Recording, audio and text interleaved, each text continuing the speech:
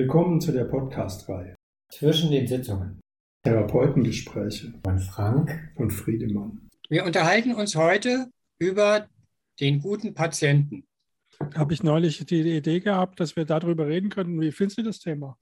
Ja, also es erinnert mich gleich an Friedrich Nietzsche, der gute Mensch. Ja.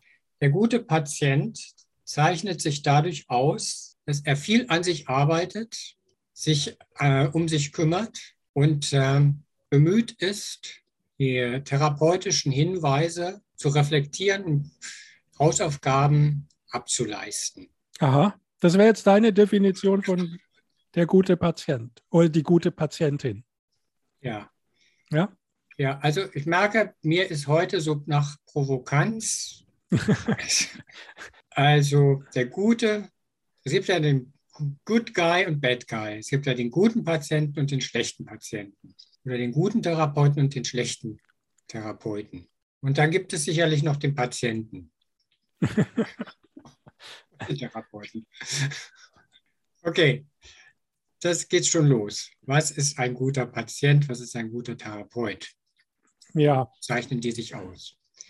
Ist es jetzt so, dass, also im Grunde definiert man das ja für sich gar nicht so wirklich. Also es gibt jetzt keine, in den Fachbüchern keine Kategorie der gute Patient oder die gute Patientin oder sowas. In der Selbsthilfeliteratur oder bei irgendwelchen Selbsthilfegruppen oder so wird auch nicht diskutiert, was ist jetzt ein guter Patient.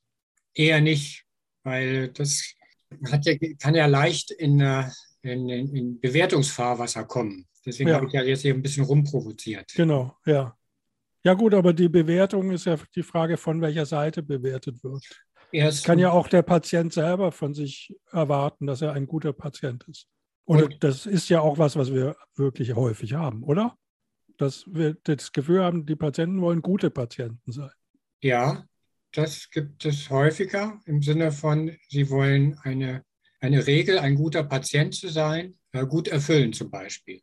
Aber es gibt es auch in dem Sinne natürlich, sie wollen, wie jeder von uns das will, einfach diese Therapie gut nutzen für sich. Ja, gut, du hast ja vorhin das schon eröffnet, dass es eben den guten Patienten und den guten Therapeuten gibt. Ja. Oder, also was heißt gibt, aber jedenfalls als Thema sozusagen. Als Thema, ja. Hängt ja auch alles irgendwie miteinander zusammen wahrscheinlich. Das ist diese Formulierung in dieser Weite soll sie ja auch sein, weil sie einfach viel Interpretationsspielraum zulässt, dadurch einfach auch vielleicht einiges in Gang bringen kann. An Möglichkeiten, über die man vielleicht vorderhand nicht drüber nachdenkt.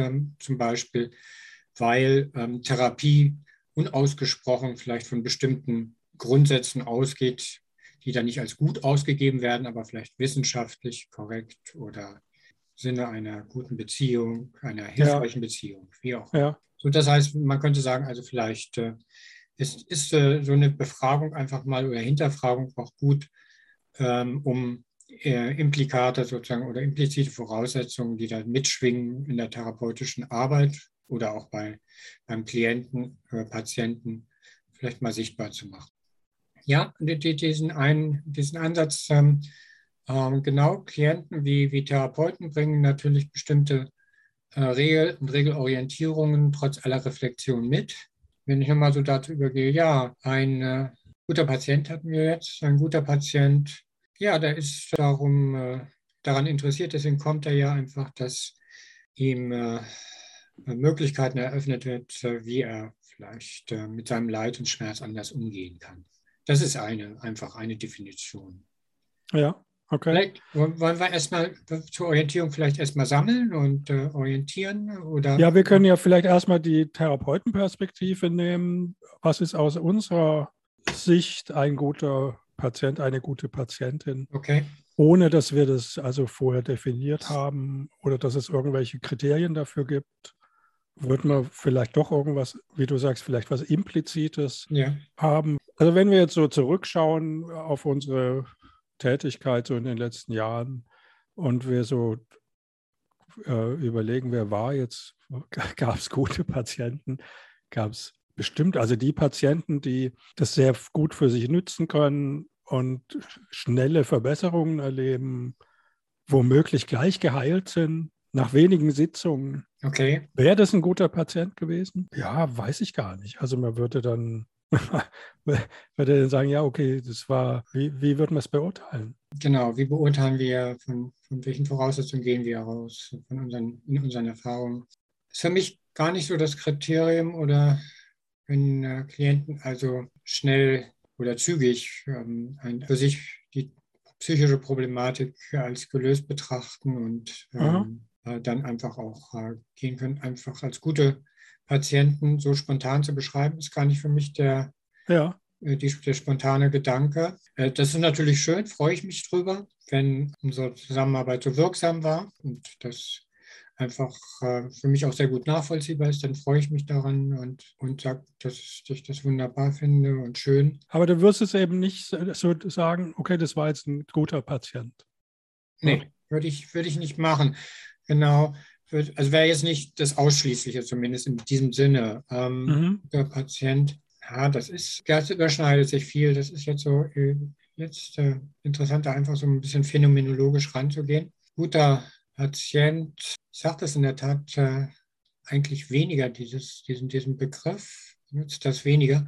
Wenn ich jetzt aber einfach einen Moment einfach das so auf mich wirken lasse, ja, eher ein Patient, der mich überrascht vielleicht, oder wo ich mit Bewegungen, mit denen ich vielleicht gar nicht gerechnet hätte. Das kommt mir so im Zusammenhang von gut oder ja, es geht zu einem Teil eher, wo ich merke, meine eigenen Stereotypien hinsichtlich des Patienten oder Annahmen, Vornamen werden hinterfragt. Ja. Wird im positiven Sinne, im guten Sinne enttäuscht von dem Patienten, wo auf einmal beispielsweise ein Patient eine Rückmeldung über, wie er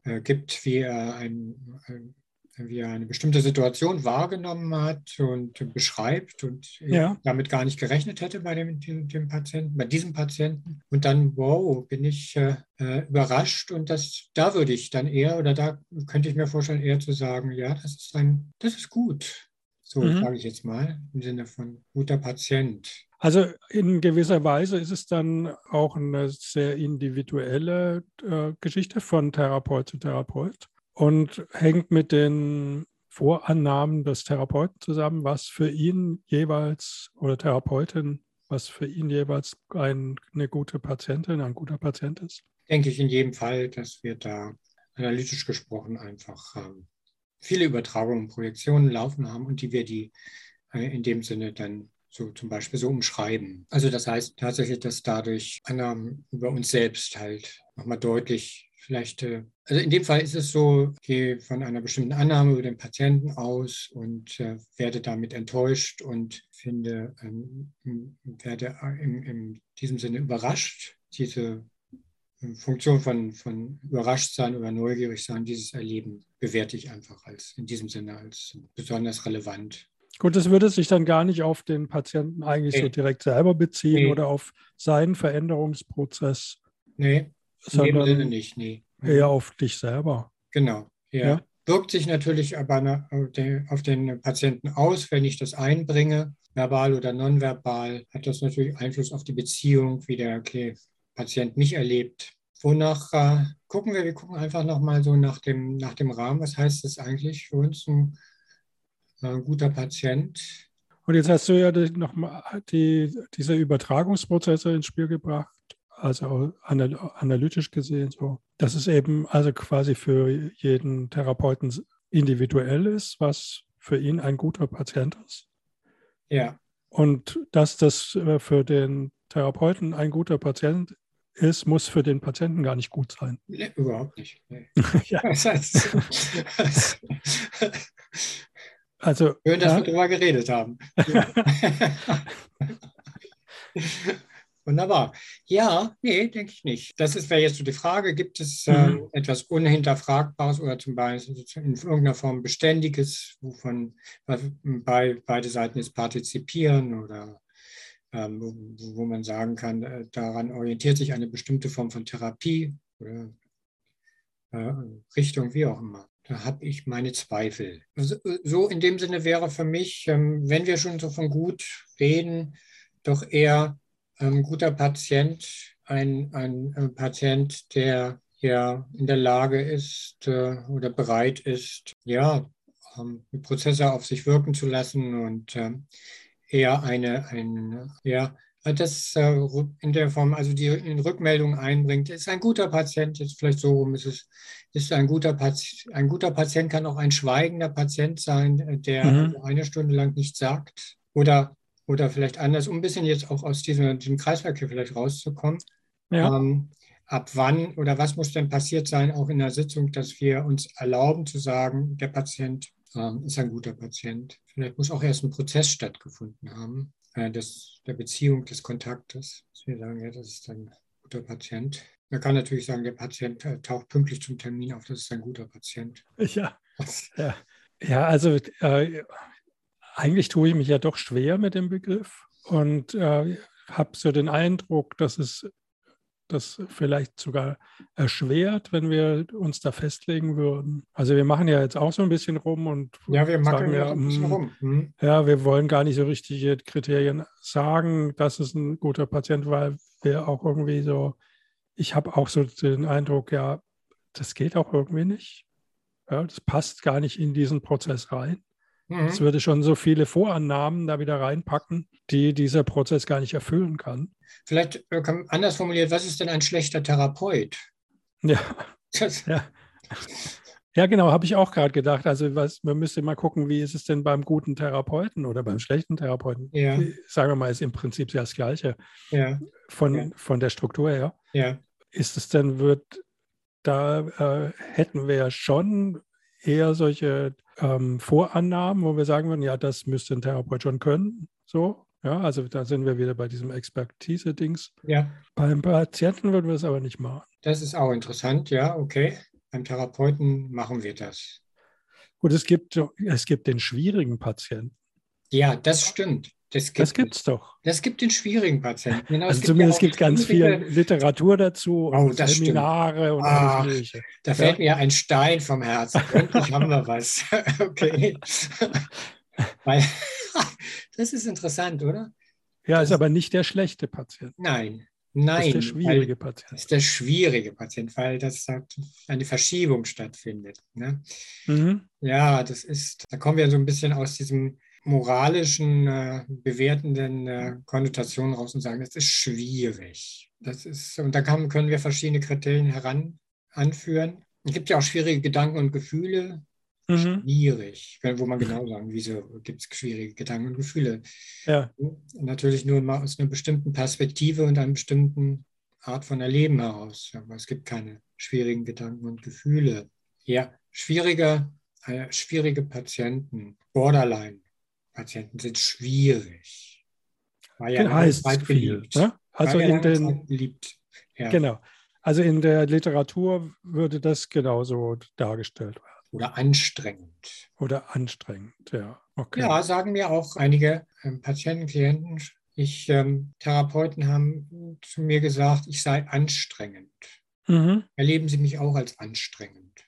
Ja. Und ich weiß nicht, was ich damit machen soll. Oder ich bin immer so anstrengend. Ja. Wie auch immer, in welche Richtung das dann geht. Okay, also können wir doch vielleicht doch eigentlich so diese, sagen wir mal, aus Patientensicht gibt es vielleicht doch so eine Bewegung hin dazu, ich muss ein guter Patient sein. Es gibt schon natürlich diese Bewegung dahin und es gibt, die ist einfach auch teilweise mit Angst besetzt, dass ich ja auch ein guter Patient bin, dass ich eben nicht zum Beispiel zu anstrengend oder zu schwierig bin. Ja. Ein unlösbarer oder austherapierter Fall, weil das, was dann so kommt, wie muss ich mich führen und so weiter, um hier überhaupt bei dem Therapeuten zu landen, mit der Therapeutin. Das gibt es.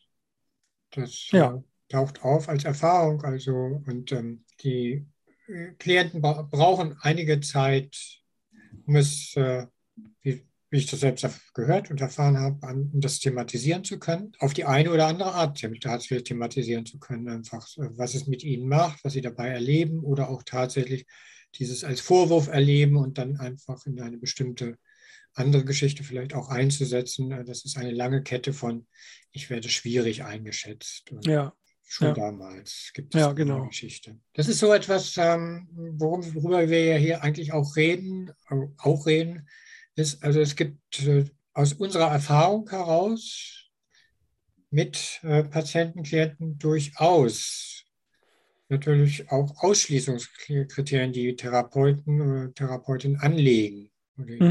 Ja, und die auch von Klienten natürlich erfahren werden, auf unterschiedliche Art. Wir nähern uns da ja dem an. Natürlich ist es auch, es gibt ja dieses Thema, die ersten Sitzungen sind dazu da, dass die Chemie stimmt und nicht jede, Passung ist ja ein beliebtes Wort. Ja, genau. Dafür gibt es ja zum Beispiel auch die probatorischen Sitzungen. Das heißt, die Persönlichkeiten oder die Stile oder die Akzeptanzorientierungen müssen in irgendeiner Form stimmig sein. Das sind natürlich alles so Formeln, ne, die das so umschreiben und die dann so gelten, könnte man natürlich alle hinterfragen. Tatsächlich dann aber als Ausgangspunkt genommen werden, weil irgendwo muss man ja einsetzen und irgendwo muss man die Grenze setzen. Die Grenze ist halt da an einer bestimmten Stelle. Vielleicht geht es eher darum, dass, klar, das ist ja eine Binsenweisheit und Banalität eigentlich, dass wir alle unsere Lebensgeschichte haben und insofern einfach alle eine bestimmte Perspektive einnehmen. Dass Psychotherapie dazu dient, Perspektive natürlich beweglicher zu machen und dass der Therapeut darin auch geübt sein sollte, das zu tun, weil eben das Leid der Patienten zu einem Teil eben daraus resultiert, dass sie das nicht können. Eine Frage ist, wie thematisiere ich denn das auch in Therapie, dass ich an dieser Stelle eine beschränkte Sicht habe oder fühle oder erlebe, dass ich in dem Fall also den Patienten für mich als anstrengend zum Beispiel erlebe oder mir das zu anstrengend ist oder ich ganz schön angestrengt bin, wenn ich mit dem Patienten umgehe. Wir an der Stelle einfach mal nicht den Weg gehen, in die Eigentherapie oder Supervision zu gehen, sondern wie löse ich das jetzt im Gespräch denn auf? Ja. Ich will das jetzt auch einfach nur mal so, das ist eine Option, wie man jetzt das Thema natürlich behandeln könnte. Ja, genau. Ja, Ja. gut, das sind dann im Wesentlichen sind es dann eben immer diese Validierungsprozesse, Ja, die nach Möglichkeit dem Patienten das Gefühl geben, dass er okay ist, so wie er ist. Und diese Voraussetzungslosigkeit ist wahrscheinlich schon eine Bedingung für die therapeutische Arbeit. Dass die Patienten eben nicht das Gefühl haben, sie müssen gute Patienten sein und dann irgendwelche Regeln verfolgen oder bestimmte. Andererseits ist es so, dass ausschließliche Neutralität eines Therapeuten auch hinderlich sein kann. Und manche Patienten, Klienten auch direkt natürlich zum Beispiel anfragen und das auch weiterführend Teil und sinnvoll ist, dass sie das tun im Sinne von Gesundung, anfragen und dass sie da auch eine Rückmeldung bekommen, dass das auch wichtig ist. Zum Beispiel ich denke, gerade in der Borderline-Arbeit oder in der Traumaarbeit eminent wichtig auch. An welcher Stelle beziehe ich Position, also als Rückmeldung, auch das zu geben als authentische. Wohin führt uns das? Sicherlich einerseits könnte man jetzt sagen, Neutralität, andererseits auch Parteilichkeit oder Authentizität. Das hat wieder beides, also auch mit Validierung unter verschiedenen Gesichtspunkten zu tun. Einfach zum einen einfach eine Position beziehen und zum anderen einfach Validierungsmöglichkeiten durch Neutralität oder einfach Raum geben, schaffen. Gut, das würde sich jetzt alles eben auf die Arbeit beziehen, wie wir das dann in den Sitzungen machen, wie es konkret aussieht. Ja. Und unsere eigenen inneren Vorannahmen oder Vorbestimmtheiten, die können wir einbringen, wenn das sinnvoll ist oder hilfreich ist, dann würden wir das auch machen und in anderen Fällen eher nicht. Ja, das in dem Sinne ja unsere Aufgabe ist, auch das einzuschätzen, zu dosieren, in welchem Rahmen und in welchem Maße. Zeichnet Professionalität aus, könnte man sagen. Also komm nochmal zurück vielleicht zu diesem Begriff, der schwierige Patient. Ja, allein schon diese Zuschreibung eigentlich ja eine Katastrophe. Eigentlich ja, ne? Es ist schon wieder so eine Außenperspektive, die jetzt vielleicht in dem Fachbuch geht, aber in der Therapie kann man so eine Haltung nicht haben. Ja, du kannst ja unmöglich jemand sagen, sie sind ein schwieriger Patient. Nee, das geht doch gar nicht. Ist schwierig, ist schon allein ja, also da kannst du gleich aufhören. Ja. Das, Ja. Also zumindest musste erfolgen, ich erlebe sie als schwierig. Ja, wenn wir schon diesen Weg gehen, ja. ja gut, du könntest vielleicht das begründen, wieso du das als schwierig erlebst. Ja. Also eher müsste man noch sagen, ich erlebe meinen Umgang, wenn Ja, ich mit ihnen zu tun habe, als ja. Oder schwierig. ich habe Schwierigkeiten, Ich sie zu habe, verstehen, das weil ich es nicht wäre, nachvollziehen genau, kann oder keine Ahnung irgendwas. ja, Aber ich habe ich muss es Schwierigkeiten, genau, unbedingt auf mich selber beziehen, die Schwierigkeit. unbedingt. Also, wie kommt man überhaupt zu solchen Formulierungen? Genau. Ja, irgendwas muss ja, es muss ja irgendwelche Titel für Störungen geben oder für Modelle. Hat das einfach so, es wird hier gelabelt, ja? Ja gut, keine Ahnung, wie kommt man da drauf? Du machst ja auch Weiterbildung. Erlebst du das auch, dass du dann deine Teilnehmer sagen, ich habe hier einen schwierigen Patienten? Ja, natürlich, weil natürlich unser Gehirn schnelle Zugänge braucht, um sich zu distanzieren und es schnell wegzukriegen. Der Ja, Patient ist schwierig. Ich ja. nicht, danke. Ah,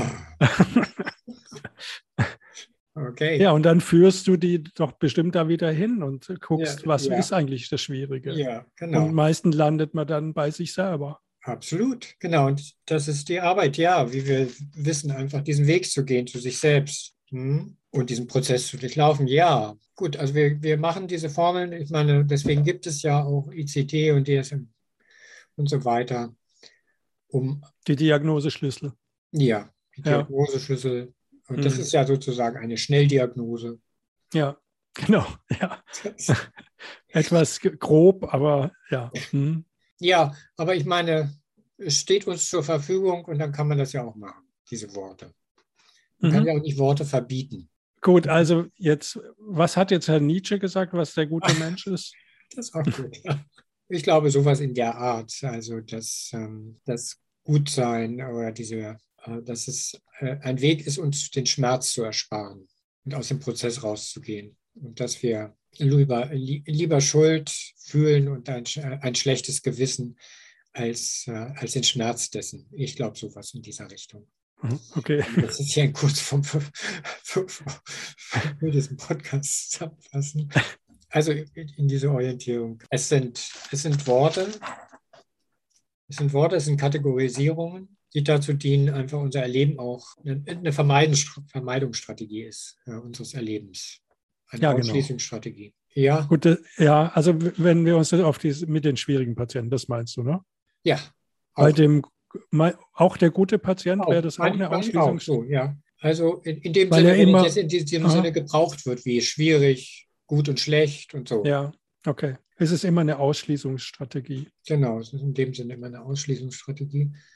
Selbst wenn ich sage, gut arbeiten im Sinne von ein Arbeiten, das sehr prozessorientiert ist und einfach auch viel Selbsthinterfragung und annehmen ist, ist es natürlich auch letztlich eine Ausschließungsstrategie. Okay, also das eine ist, es gibt offensichtlich ein Bedürfnis, einfach sowas wie wir alle, also sowas zu bezeichnen und festzuhalten und es auf diese Art Prozesse auch rigide werden zu lassen, weil Hm. sie kurzfristig zumindest den Eindruck erwecken, dadurch leichter handelbar zu sein und Ja, okay.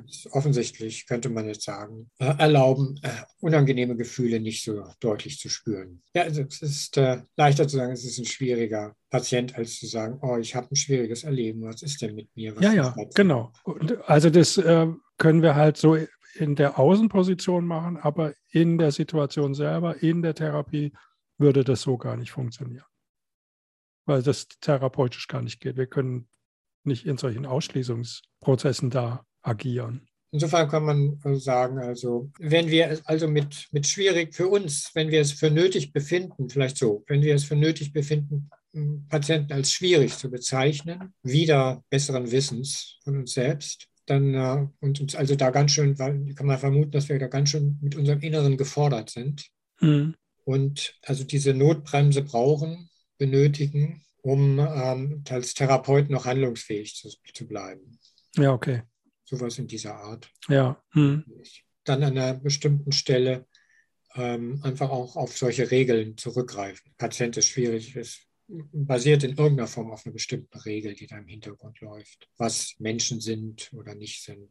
in bestimmten Situationen. Das wäre genau, da könnte man also sagen, ja, das sind Signale halt, wenn wir sowas formulieren. Das ist ein Signal, dass wir also an der Stelle einen Bedarf haben, mit uns ein bisschen therapeutisch transparenter zu werden, also selbst im Erfahrungsprozess transparenter zu werden, um entweder einfach da etwas noch da flexibler zu werden oder uns, was klar auch eine Form von Flexibilität ist, denke ich, deutlicher werden zu lassen, dass wir an dieser Stelle offensichtlich eine Regel brauchen. Ich denke, das ist wichtig, das zu erleben. Und das ist ja, glaube ich, auch der Sinn von solchen Prozessen, die Selbsterfahrung oder Supervision, um uns da eine Wahlmöglichkeit verschaffen, das, was wir dann machen. Insofern ist natürlich der schwierige Patient ein Artefakt, also ja, den gibt es gar nicht. Nur den Psychotherapeuten, der mit seinem eigenen Erleben Schwierigkeiten hat.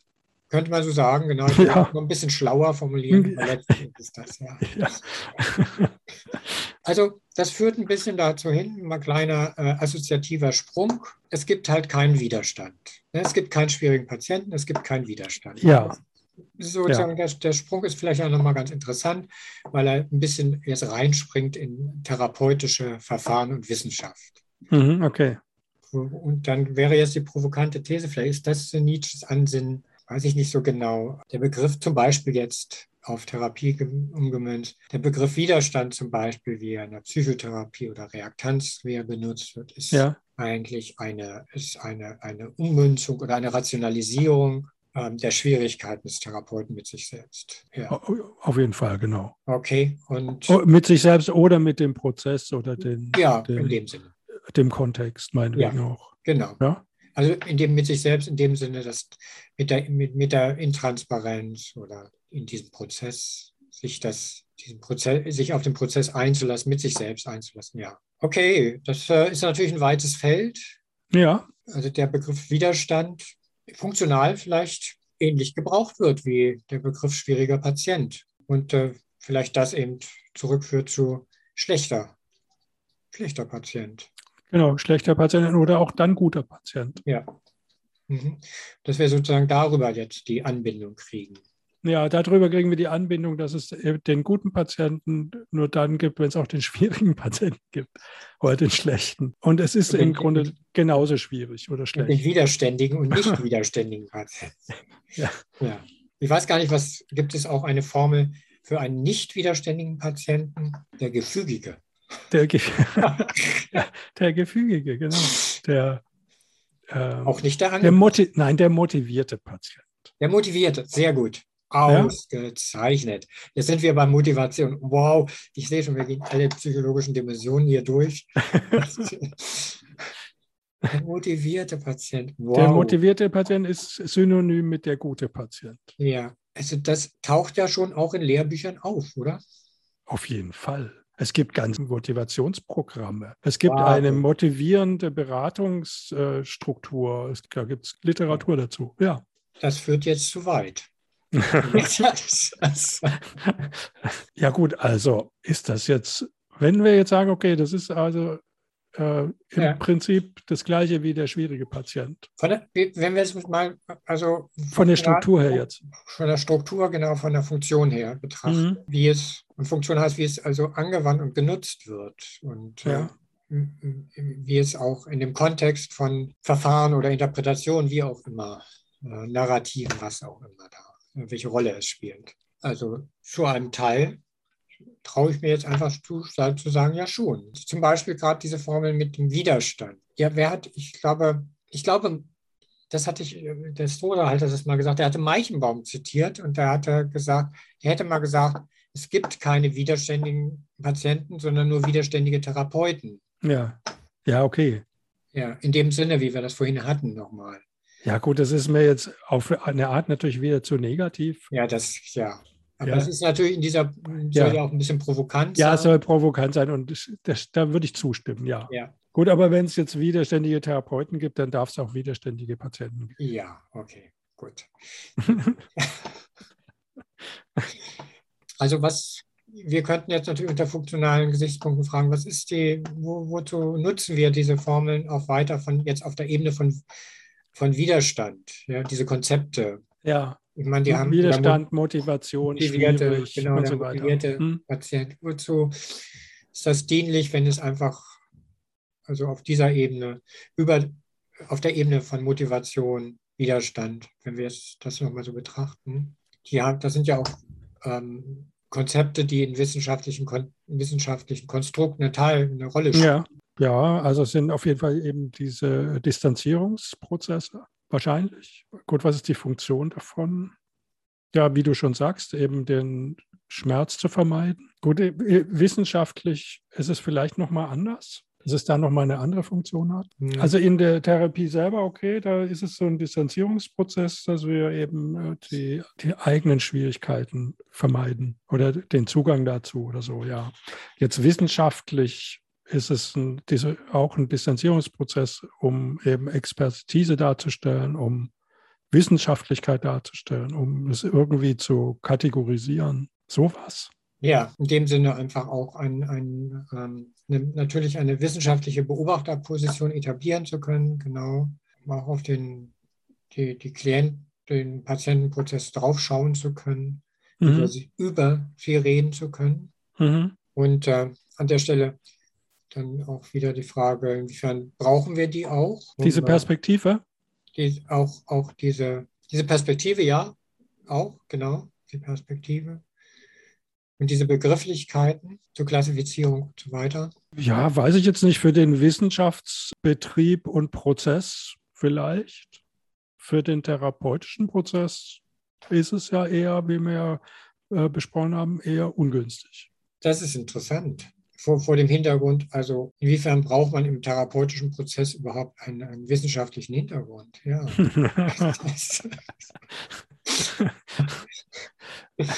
Okay. Ja.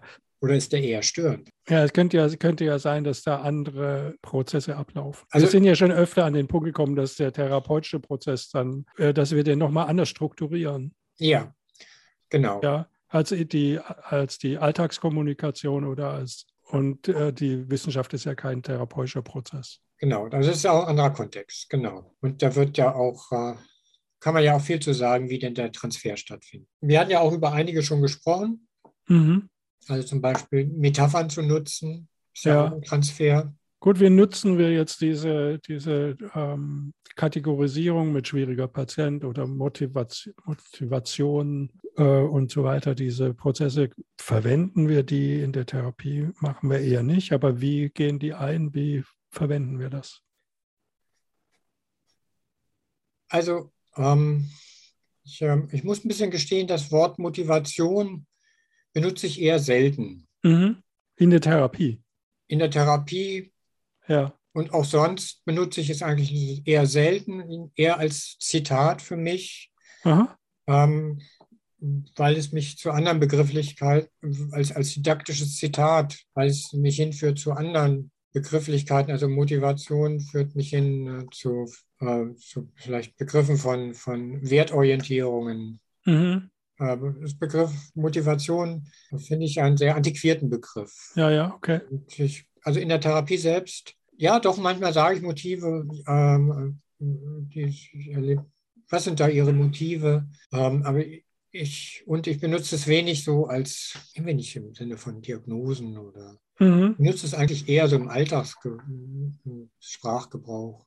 Ja, okay. Da jetzt so motiviert oder sehr, sehr angeregt, sehr bewegt, könnte ich auch sagen. Also eher in dem Sinne benutze ich das. Ich benutze es als spezifisch psychologische Kategorie. Den Begriff Therapiemotivation gibt es aber. Der wird häufig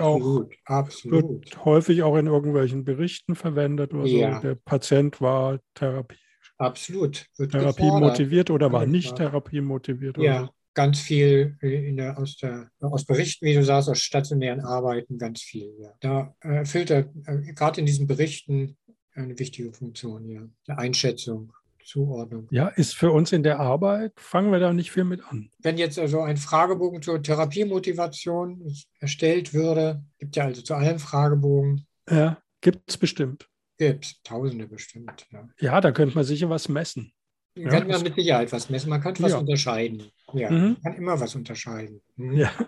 Ist jetzt diese Unterscheidung nützlich und dienlich? Also ich meine, wenn der Klient sagt, ich habe heute keine Lust, dann kann ich schon damit was anfangen, indem ich nachfrage, ja, ist ja interessant, erzählen Sie mal. Entweder, wie fühlt sich das an, keine Lust zu haben, oder wo merken Sie das und so weiter. Ja, also Ja, das ist für mich eigentlich Intro, um es dann zu differenzieren oder zu unterscheiden oder genau. Ja, einfach vielleicht auch einen Moment auf einer anderen Ebene auch zu akzeptieren und zu sagen, okay, wollen wir einfach einen Moment hier verweilen. Sie haben keine Lust und ich nehme das so wahr. Und dann bekommt es auch einen anderen Kontext. Es ist ja, beides, einen anderen Kontext zu geben. Und wenn der Klient sagt, ich bin heute nicht motiviert, dann würde ich das genauso machen. Und entsprechend würde ich auch solche Fragebogen nutzen, ja, wenn das ja, dann diese Sätze stehen. Und ich würde sie halt als nicht in dem Sinne als Wahrheiten verstehen und dann ein entsprechendes Konzept da im Hintergrund haben. Eher nicht, mhm. also jedenfalls nicht auf diese Art. Und sozusagen als Orientierung nehmen. Ach, das ist ja interessant. Sie haben hier das so angekreuzt. Was meinen Sie damit? Genau, wofür steht das oder Ja, welche aha. Prozesse finden da statt? So würde ich das nutzen, Ja, so wie ich in der Regel einfach all solche Fragebogen nutze, als Hinweisgeber für bestimmte Erlebenszustände oder vielleicht für bestimmte Regeln, die im Hintergrund da sind, wie auch immer. ja, Okay, gut. Also der gute Patient ist letzten Endes vielleicht ein wissenschaftlicher Begriff oder eine Art Phantom, ich denke, es ist ein der Symptom, ja. in der Therapie selber gar nicht vorkommt. Ja, ja, ja, Ja, so? ja, genau. So, jetzt geht's wieder zurück in die Sitzung. Na dann, bis zum nächsten Mal.